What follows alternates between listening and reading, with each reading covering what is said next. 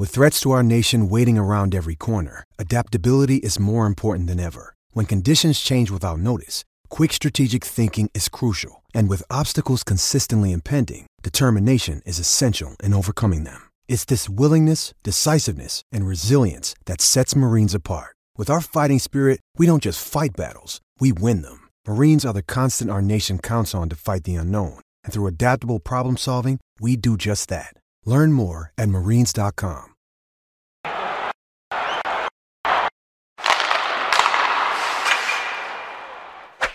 Hello, welcome to episode 32 of the Hockey News on the Dub podcast, brought to you by BetMGM. I'm Carol Schramm here with Adam Kersenblatt, and draft week is here. So we will be wrapping up our WHL draft preview series with a look at the forwards this week, including one guy we can't really leave out whose draft position isn't really in doubt. He still warrants a mention. We'll get to that in a minute as we talk about the showing for the WHLers at the NHL Awards also, as well as winning the Calder Cup and being named to the Hockey Hall of Fame. First off, though, we've got headlines and a big news bomb dropping from the WHL's annual general meeting last week, as longtime Commissioner Ron Robison announced that he is 1 year away from retirement. Yes, so Ron Robson, he has been the commissioner since the 2000-2001 season. So 24 years is the longest in the WHL history for a commissioner.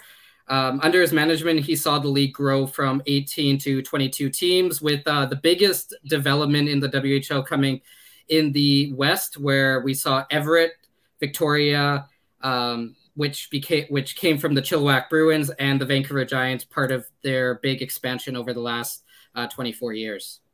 Yeah, now we've seen Wenatchee come back to the west as well. After that was the Kootenay Ice from the eastern part of BC, going all the way to Winnipeg, and now going back to central Washington. It certainly seems like a good time for Robison to announce his exit, with the league producing one of its best ever draft classes this year. According to the WHL's annual general meeting, 54 WHL players landed on the NHL Central Scouting final rankings list, including 12 among the top 32 North American skaters, as well as 2 goalies in the top 5. And those 22 teams now make the Dub the largest major junior league in the world and cover a lot of geography as well. And the other thing I found interesting from the notes from the meeting, of course, is that with the help of Connor Bedard selling out everywhere he played for the second half of the season, attendance in the WHL rebounded to pre-COVID levels in the 2022-23 season. That was up 22% from 1 year earlier, and the playoff attendance was up 37% from 1 year earlier. These executive retirements are a little bit of a trend now in Canadian hockey, because we saw Mario Cecchini take over from outgoing Commissioner Gilles Courteau in early May in the QMJHL, and Courteau had been in that spot for 37 years. David Branch is still in place at the OHL, and he's been there since 1979, so that's 40 some odd years. But he was also at the helm of the CHL as well, and stepped down from that position in 2019. So Robison will be in his position for 1 more year, and we have yet to hear who the successor will be, so that'll be something to watch out for. Next up, Hockey Hall of Fame announcement last week, and we had a pair of guys with WHL roots who got the call to the Hall. Yeah, so we'll start off on the player side with goaltender Mike Vernon, who played 3 seasons in the WHL with the Calgary Wranglers and Portland Winterhawks. So 2-time WHL Goaltender of the Year and Player of the Year from 1981 to 83 with the Wranglers. Now, this was an interesting story because although he played his entire career with the Wranglers, he did attend the Memorial Cup in back-to-back years with Portland, because at that time in 1982 and 83, teams could bring on a goaltender that was already eliminated from the playoffs to join their playoff run. So he won the cup in 1983 with the Portland Winterhawks without playing a regular season game with them, which is something you don't usually hear very often. And during the 2015-16 season, he was named the number 31 among the top 50 WHL players of all time. Yeah, no, because the resumes obviously for these Hall of Famers are massive. We are just focusing on their WHL accomplishments here. You can go to the Hockey Hall of Fame website or any number of other places if you want to hear more about Mike Vernon's Stanley Cup accomplishments and all his years with the Flames, especially. I think of him as a Calgary guy, although he also had success in Detroit later on in his career as well. Ken Hitchcock is the other name that was honored by the Hockey Hall of Fame in the builders category. And that his WHL time dates back to the Kamloops Blazers in the mid 80s, which was his first pro coaching gig after working in the junior ranks in Sherwood Park, Alberta. Yeah, so Ken Hitchcock was one of the most successful head coaches in WHL history, 291 wins in his 6 seasons behind the bench in Kamloops, WHL Coach of the Year in 1987 and 1990. Led the Blazers to WHL championships in 86 and 1990, collecting 5 West Division titles during his time as coach. And during that span, he coached some pretty notable names in Hockey Hall of Famers Mark Recchi and Scott Niedermayer, as well as Stanley Cup champions Daryl Sador and Craig Berube. And of course, all that Blazers history was front and center at Memorial Cup earlier this month. And those Blazers ties continue to run very deep for Recchi and Sador, who are both part of the Kamloops Blazers ownership group. So congratulations to both Vernon and Hitchcock as 2 of the 7 honored members that will be inducted into the class of 2023 at the Hockey Hall of Fame this November. Next up, they didn't give us much opportunity to digest because it only happened about a half hour before we're recording here on Tuesday afternoon. But the WHL did release its 2023-2024 schedule here on Tuesday.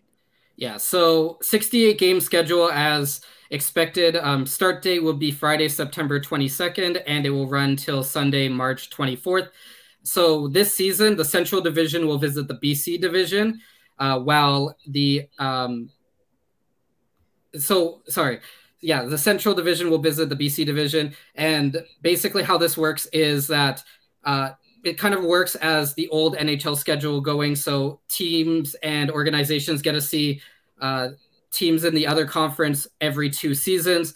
So last year, how it worked is the East Division visited the BC Division. So this year, the BC Division will visit the East Division, while the U.S. Division will host the East Division this year, which I know that some people in the U.S. Division were unhappy because they didn't get to see Connor Bedard last year.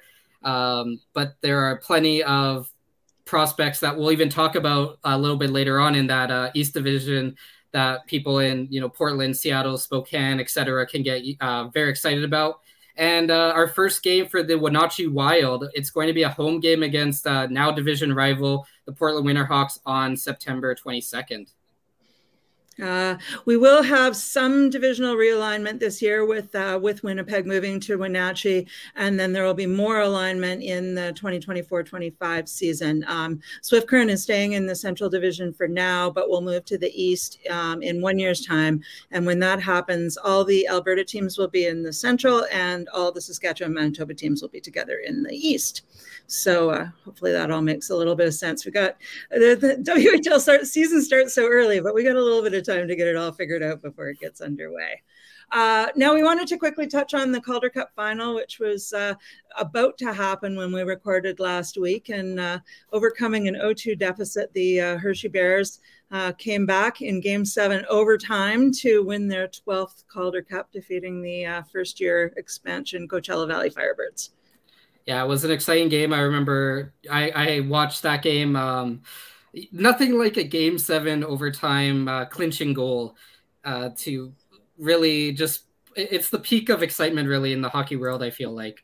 So we did talk about Hershey last week because Washington was our team of the week. So if you want a full list of the players with WHL connections, make sure to check our last episode. But some of those players include Kelowna Rockets defenseman Lucas Johansson, as well as Moose Jaw Warriors defenseman and Hershey Bears captain Dylan McElrath. McElrath. Sorry about that.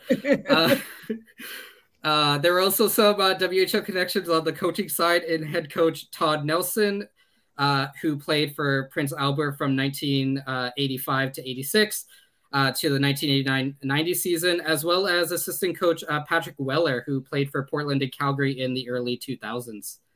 I'm really curious to see how this Hershey win is going to impact the Washington Capitals next season with the changes that are happening with young Spencer Carberry behind the bench as the new head coach. I feel like there's going to be a really natural flow to opening the doors to some of the younger players on the farm to get more of an opportunity, even while Washington is still trying to pursue that goals record for Alex Ovechkin. I think there's going to be a real transition there in the Caps, and they're going to be a team that, it's funny, they were a team that I was really not interested in at all this season, but I'm really curious to see what's going to happen next year, because I'm hoping for their sake that this is going to sort of be a jolt for them, and that some of that exciting young energy is actually going to really push them forward, and we'll see some of those players that did well with the Bears taking things to the next level. I also wanted to shout out Cole Lind, another former WHLer. He was on the losing side with Coachella Valley, but he did lead the AHL playoffs in scoring with 31 points in 26 games. It has taken him a while to sort of get to this level. He's turning 25 this fall already. It feels like just yesterday that draft happened. I do wonder if the Kraken are going to give him a look this fall, as he spent all of this season in the minors with Coachella Valley. But Seattle's bringing back most of its players, so I don't know that there's going to be a whole lot of room on the roster for guys to move up. So it'll be interesting to see. Now I want to quickly touch on trades. There's so much happening this week. And WHL guys involved. We had former Portland Winter Hawk Ryan Johansson, brother of Lucas Johansson, traded from Nashville to Colorado earlier this weekend in exchange for Alex Galchenyuk. Yeah, so Ryan Johansson turns 31 in July and carries an $8 million cap hit, but because of how the trade works, Nashville's going to retain 50% of that deal. So his career with the Predators, he played over 530 games, scoring 110 goals and recording 362 points.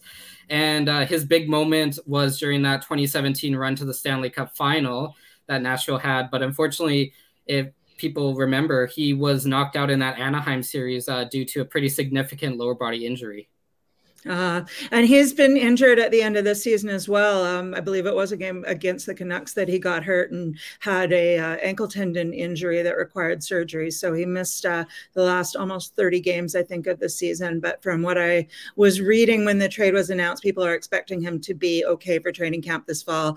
It's a little bit of a risk for Colorado, but they need more skilled depth up front, with Gabriel Landeskog expected to miss another full season. And they shipped out another one of their skilled forwards who didn't play in the dub, but did play in the VCHL before he was drafted.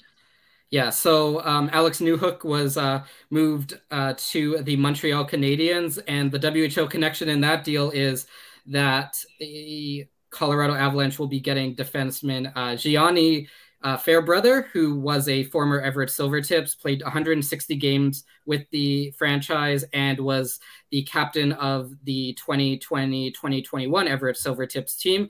And in that deal as well, Colorado gets the 31st and 37th overall picks. So plenty of opportunity for that to become a bigger WHL trade after the draft that is set for tomorrow based off our recording. Monday night was the NHL Awards, and we saw some representation from the WHL on that front as well. Probably most notably, Michael Backlund taking home the King Clancy Award and giving an amazing speech. Yeah, so former Kelowna Rockets center Michael Backlund took home the King Clancy Award. His connection to the WHL was short, but he made a pretty big impact, helping the Kelowna Rockets to the Memorial Cup in the 2008-2009 season. So his award was won for his work with the ALS Society of Alberta, the Kids Cancer Care, and Special Olympics Calgary. And yeah, I agree. There were some pretty good speeches last night. Michael Backlund was definitely very close to the top, if not at the top. Yeah, Backlund really moved me. Jim Montgomery's speech was really impactful, and Chris Letang really got to me as well. So they did all the job. Oh, and the McDavid thing at the end too, when he won the Hart and Ben Stelter's family came out, like they really brought the feels in this year's award ceremonies. So kudos to the organizers for really getting a lot of heart into this as well. Beyond just sort of the mechanics that we often see of saying who's the best and who's the worst.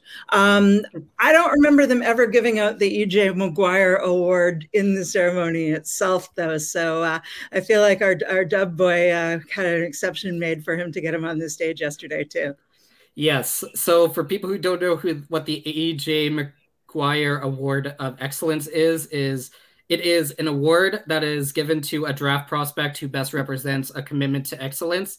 And yeah, Connor Bedard, another award added to his resume. I've never heard of the award.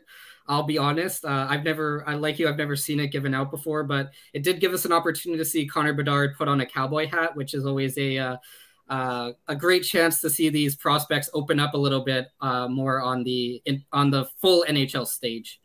Yeah, and once again, with the spotlight shining as brightly as it was on him on Monday night, I felt like he handled himself really well on the panel with Paul Bissonnette, who you never know what he's going to say, along with Liam McHugh and Elliot Friedman. So Bedard continues to impress me with his poise, and I saw the drop on Tuesday morning as well that he's now an official ambassador for Lululemon. So I can't even begin to imagine how many sponsorships his team has lined up that are going to roll out in these next few days, and good on him. Like, he's only going to get an entry-level contract for the next 3 years, no matter what. So he might end up being the player who sort of breaks the mold in terms of the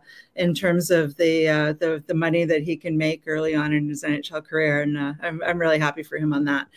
We had a couple other WHL alums who were finalists for awards, but did not end up winning as well.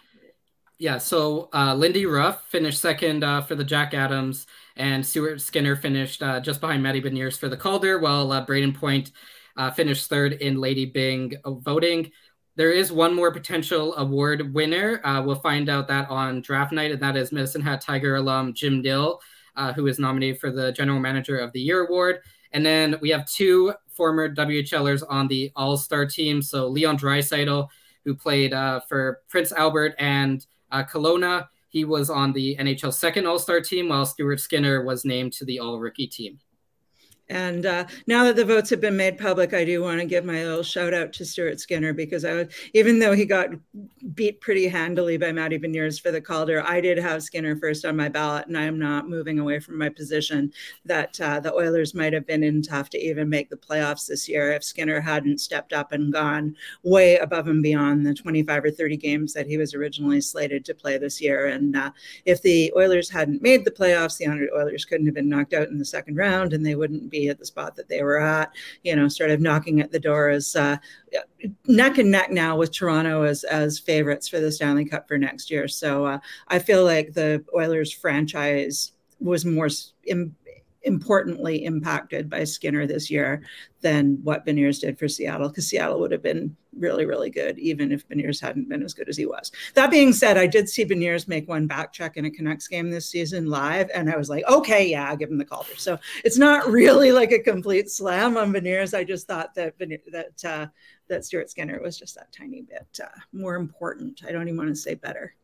All right, now let's get to the meat of our show. A few minutes in with so much going on.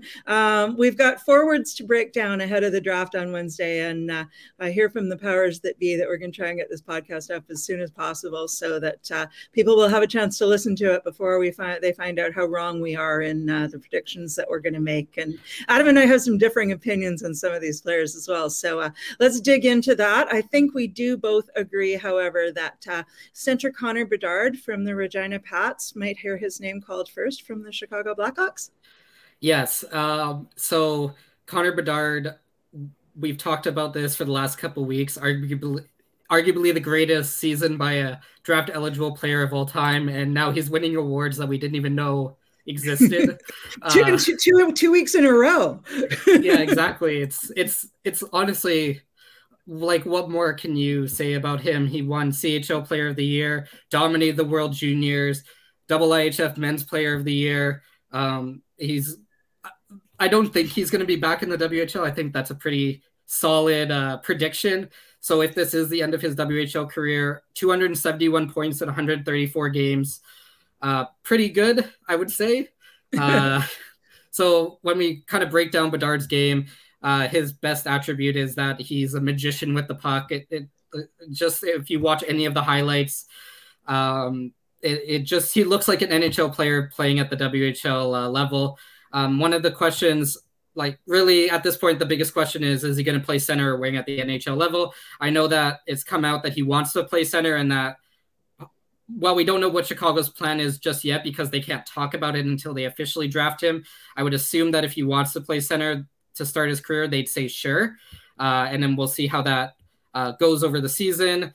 NHL timeline would be yesterday, I guess, at this point. First overall seems like the correct ranking, and it's just waiting to hear his name so we can stop pretending like there's any doubt that he's not going first overall.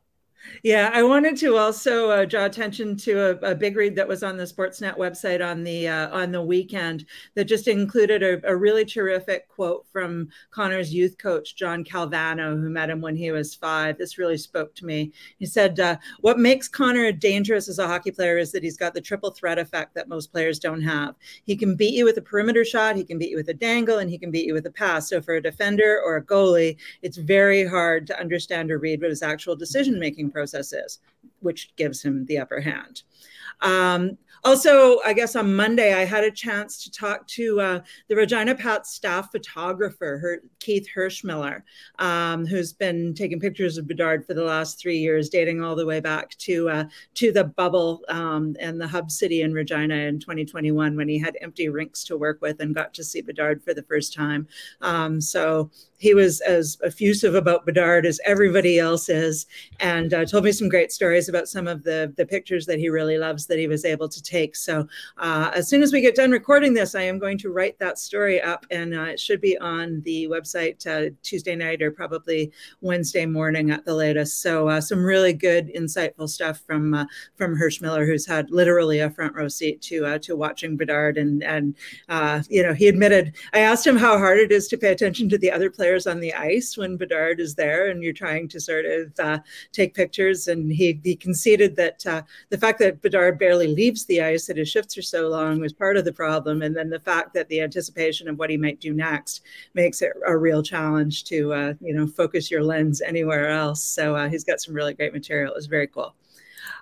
So probably the second WHLer that we expect to hear his name called on Wednesday. And you're super high on Zach Benson from the Winnipeg Ice. Yeah, so he is 6 on NHL Central Scouting North Americans list heading into the draft. So he did get a little bump up from 7th, so that's always nice to see. Helped Winnipeg to their second consecutive Eastern Conference final this season and was named to the CHL's third All-Star team after posting 98 points in 60 games. And just a little side note, not really on ice related, but definitely has one of the best hairstyles in this draft with the mullet. We got to see it up close at the Top Prospects game, and he talked a little bit about it at that point. So it seems like maybe that's a little bit of his superpower going forward. So his best attribute is that he can not only contribute in the offensive zone, but he's really solid in his own defensive zone. So he's one of the best two-way forwards, despite being a winger, which makes him one of the most complete players as well in this draft. The biggest concern, though, is his size. So at the combine, he came in at 5'9", 170 pounds. And we've talked about this for a long time. It's very known in the hockey community. Some teams just don't like smaller players. So it could knock him down a little bit when it comes to the draft. Now, this is a player that, depending on what team he goes to, he could make it out. He could be one of a candidate to do a trial at the NHL level, but I would suspect that he ends up at the WHL next season with Wenatchee, just to continue his development, especially because he did have that injury late in the year. I personally think that he should be a little bit higher on the central scouting. I think that he's the best North American winger in this draft. And when we're kind of looking at predictions, a spot that I really like him at is Arizona. So a top 10 pick going to the Arizona Coyotes, and that way they can team him up with Connor Geekie, who was their first round selection last year, and having a line of Geekie, Benson, and Dylan Gunther would just make me very happy moving forward. Even if it is for Arizona, that would be a very, very, very big WHL component to see what happens there. I did notice that Benson had trimmed the mullet back a bit by the time he got to his interviews at the scouting combine. So I guess that was like a mark of respect for all the grown-ups that he was going to have to talk to about his best attributes and that sort of thing. My favorite thing about Benson is the fact that when Bedard has talked to me about playing against Benson, he has said that it's a real pain and that Benson is a very annoying opponent. So if that's the kind of tenacity that he can bring against a guy like Connor Bedard, then that bodes very well for whichever team ends up picking him in this draft. I am a little bit more of a skeptic than you about his draft position, though. I think that the winger factor is going to be an issue, even though Elite Prospects does have him at 6 on their consolidated ranking, and there's only Craig Button is the only guy who has him outside the top 10. So I don't know. Bob McKenzie's list is known for its accuracy because it's a poll of scouts, and he's got him at number 9, but McKenzie's been really, really adamant that a lot could change this year. So if you're taking Zach Benson at number 6 to Arizona, I will take what I believe is the over on that. I still don't really understand how the over-under works on draft picks, but I am trying to say that I think he'll go later. Next, Nate Danielson from Brandon. So yes, Nate Danielson ranked 7th, bumped up from 13th at the midterm mark. Some of his accomplishments this year was that he was named co-captain of the Wheat Kings alongside Nolan Ritchie, which for draft eligible players doesn't happen that often at the WHL level. Selected to the WHL East Division 2nd All-Star team, and a little bit of combine. Looking back at the combine, he did really well in the jumping tests. He was in the top 10 in 4 different versions of those tests. So I don't know how that exactly translates to the ice, but this is a guy who, I guess because he's bigger and taller, it does help a little bit with how far he can jump up and lengthwise. So when we look at the overall game, his biggest strength is the ability to be a two-way center. One of the areas concerned is that he's one of the players that he's not super exciting when we compare him to everybody else, but he's really reliable. So while a lot of players have really high ceilings, he has a really high floor. So can he become more than just a middle 6 center is really the question that we'll look at in the future. So when we look at kind of a timeline, this is a player who at his 20-year-old season should be starting to make the NHL. So we're looking at 2 years from now. Ranking is where it should be, and we're looking at a top 15 pick at the draft, and I've seen some of the betting sites go around. I've seen 7.5, 8.5, so there's a lot of people who think that he's going in the top 10. And yeah, Elite Prospects has him at 15 on their consolidated ranking. Bob McKenzie has him at 16. I've said this before with that, as you mentioned, with all the high-end talent in this draft, I'm not sure that Danielson's reliable game is going to be dazzling enough to get him into the top half of the first round. But the fact that he's a big center, and I think he's a righty, makes him a very, very desirable commodity. He's one of the premium position guys. And I know that you've talked about him being a potential good fit for Vancouver at number 11. And it does make sense to me. I'm not sure I love it, but it does make sense to me. That would probably be my default setting of what I expect the Canucks to do if they end up keeping that pick. Yeah, he is like, when you think of Rick Tocchet and the type of player that Rick Tocchet wants, he is the exact type of player that Rick Tocchet wants, which is why I think that Vancouver is going to take a swing at him at 11.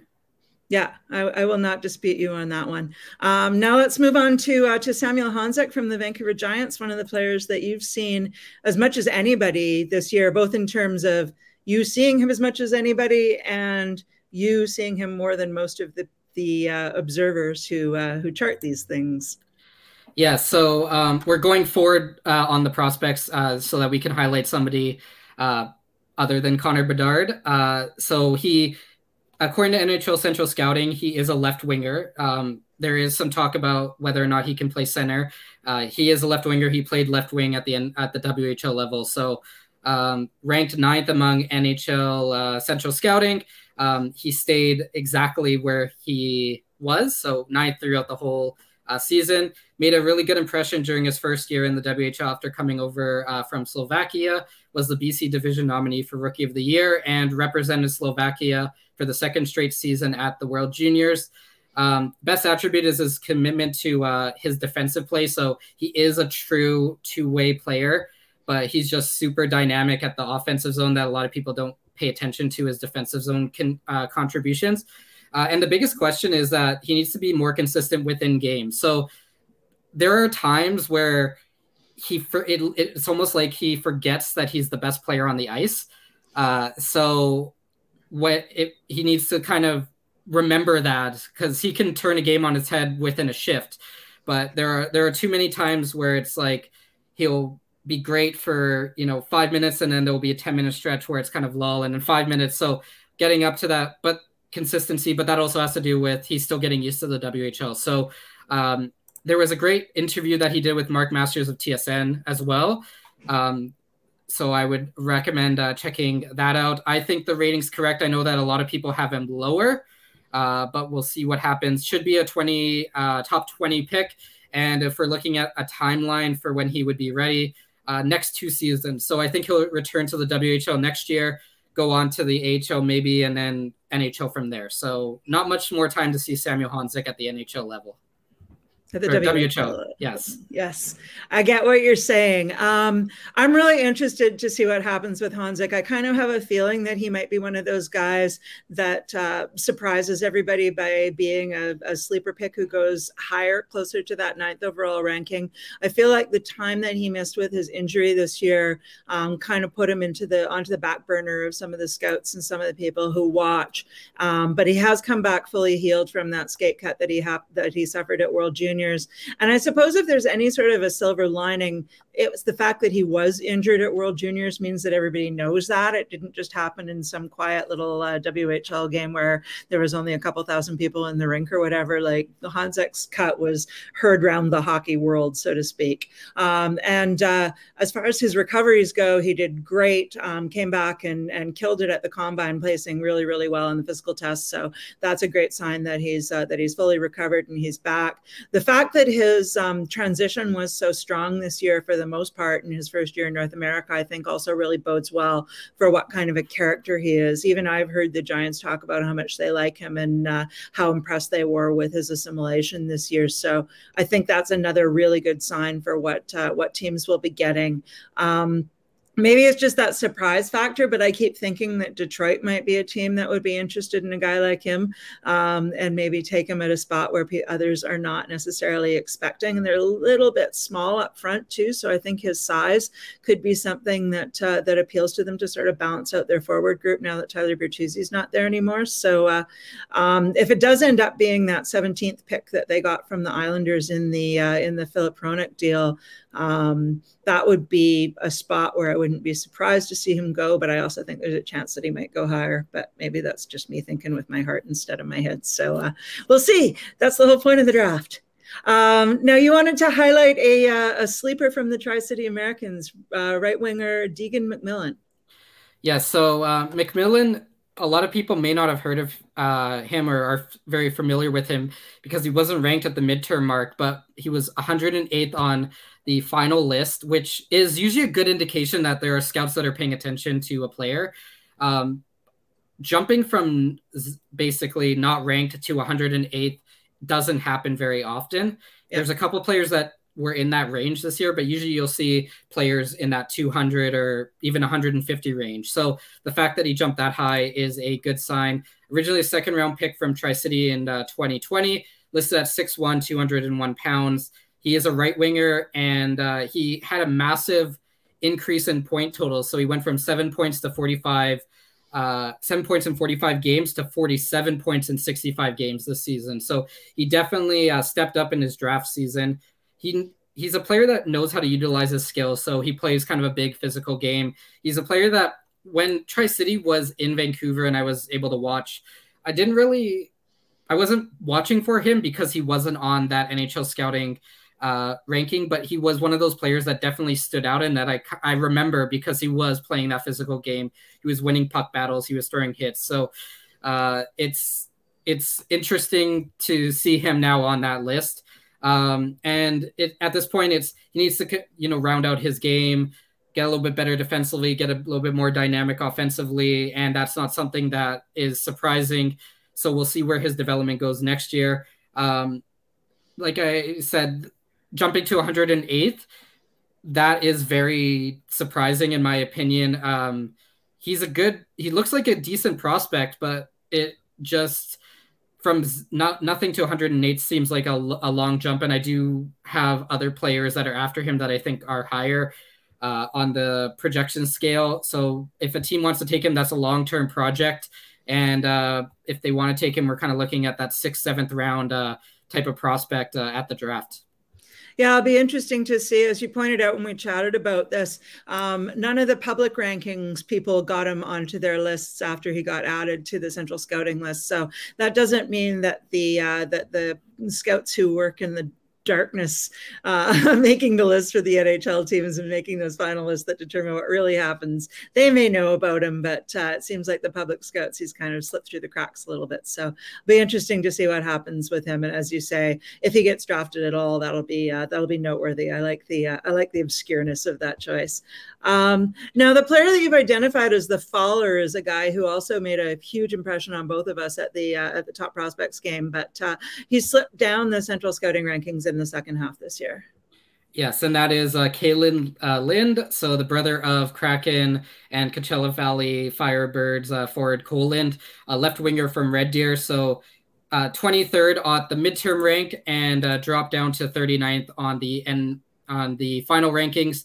As you said, super impressive of the top prospects game, throwing his weight around, being physical, and actually fought Alex Ferrand of the Sudbury Wolves. He was at that 2015 Brick Invitational that we bring up once in a while because of how stacked that tournament ended up being. He was playing for Saskatchewan Junior Pats. And a little bit of an interesting story here that Kevin Woodley of NHL.com pointed out is that he was part of a jersey swap with Connor Bedard during that tournament. And Bedard actually mentioned that he still has Lind's jersey. So, I wonder how much money somebody would be willing to pay for that 2015 Connor Bedard Brick Invitational jersey. That's hilarious. I hope Kalen Lind has that 9-year-old Connor Bedard jersey or jersey from Connor Bedard when he was 9. I guess it was 8 years ago, but you know what I mean? Yeah. I hope that's like preserved in mothballs because it will be the ticket to his healthy retirement, even if he does go on to have a good NHL career. Okay, more about Kalen Lind. Go. So physical game is the name of his game. He loves to get under opponent's skin. He's one of those really annoying players to play against. Area where he has to work on is kind of his overall defensive game. He's a little bit too aggressive sometimes. So that just comes with a little bit more development, a little bit more time in the WHL. His ranking, I believe, is low. And there's a reason for that, why his ranking is lower. And that is that he missed 2 months with an upper body injury near the end of the season and also missed part of the playoffs with another upper body injury. So I understand why he was dropped in the rankings. There wasn't as much opportunity to see, but I thought that what he was able to accomplish up to that point and at the top prospects game, he shouldn't have dropped as far as he did. We're looking at 4 to 5 years away from potentially NHL debut time. And when we're looking at the draft, maybe a second, early third round is where he will go. As you said, I give him a lot of credit at the top prospects game, and a game that's filled with all the top prospects, literally from across Canada. The fact that he was able to step out in the third period and take control of that game, playing on the opposite side from the Bedard team and shift all the momentum over to his side and get the win, going against the sort of narrative of what we were all expecting. To me, that might end up being the highlight of his whole career, but it shows a really good sense of occasion and willingness to step up and literally drag his teammates into the fight. So it certainly created a big buzz in the building when it happened that night. And it'll, even though, as you said, the injury may have sort of slowed him down a little bit in the rankings in the second half, I tend to think as well that that the third round is probably where we're going to see his name called, but he may end up being somebody. So he probably won't surpass Colin's draft ranking, but I do think that Kalen has a chance to be a real player, and he's somebody that I will continue to keep an eye on going forward. So with that all in mind, Adam, I am going to ask you, how many Dub players do you think are going to go in the first round on Wednesday? So my number is in that 5 to 7 rounds. So for sure 4, and then we could get up to 7. So the 4 players that I'm confident will go in the first round are Bedard, Benson, Danielson, and Honzik, who we talked about. And then the other 3 that I could see going in the first round are Brendan Yeager, Riley Heidt, and Andrew Crystal. I've also seen guys like Tanner Molendyk on first round mock drafts. So I'm actually very interested to see where, friend of the show Tanner Molendyk ends up, because I could see him in the first round, but I'm not going to go as far as saying he's a first rounder at this moment. So not they won't set the record, which is set at 10 for first rounders, but they're going to get close. There's plenty of talent available for sure. Yeah, last year we had 6 players from the Dub selected in the first round, and the top pick was Kevin Korchinski at 7th overall by Chicago. So the Blackhawks and the WHL have been pretty close friends for the last little while. And you mentioned that that Bedard is also going to be the 8th WHLer, most likely, and first since Ryan Nugent-Hopkins in 2011 to go first overall. Yeah, it's going to be an exciting draft. Lots of WHL talent going off the board on day 2, but plenty going on day 1 for sure. And the other draft I wanted to just quickly mention was 2019, which was another recent one that was big for the Dub. We had 7 first rounders in that year, including 3 in the top 7 in Kirby Dach, Bowen Byram, and Dylan Cousins. And so that's 4 years ago now. And Cousins, of course, is the player who had like the big breakout this past season with Buffalo and signed the big contract accordingly. They grow up so fast, don't they? Now, very quickly before we sign off today, I wanted to touch on free agency, which is coming up faster than usual after the draft and will be opening on Saturday. We've got a few WHL players. It's not supposed to be a great free agent class, but there are a few significant names from the Dub that may be landing in new homes on Saturday or shortly thereafter. Yes, so some of the names to watch would be Matthew Dumba, who played in Red Deer and Portland, Edmonton Oil Kings, Tristan Jarry, goaltender, and we can't go off without mentioning now World Championship gold medalist and former Vancouver Giant Milan Lucic, who the reports were that they were talking to Vancouver about maybe him coming home to end his career, but that doesn't seem like it's going to pan out in the end. So yeah, this is the second time I think that the Canucks are going to end up. Although I don't know if it was Lucic who spurned the Canucks more when he signed that big deal with Edmonton, I guess 7 years ago now. Once again, they grow up so fast. Hard to believe how quickly time all flies by. So I feel like we'll have a bit of a quieter week weekend on free agencies on July 1st, but we will review all of the WHL related signings for you next year, as well as going over how the whole draft turned out, and we can see how close we were and how close we weren't. And we do have a special guest on tap for next week to help us wrap up everything that happened in Nashville and give you the bird's eye view of everything that happened. And that will probably be our last episode of the season. And so we'll try and put a bow on everything and send you off into summer in fine style. As always, thank you for listening. And if you haven't done so already, please make sure that you subscribe to the Hockey News on the Dub, brought to you by BetMGM on your favorite podcast platform. To check out past episodes of the show and all the others in the Hockey News podcast family, go to thehockeynews.com/podcast. Take care, enjoy the draft, and have a great week.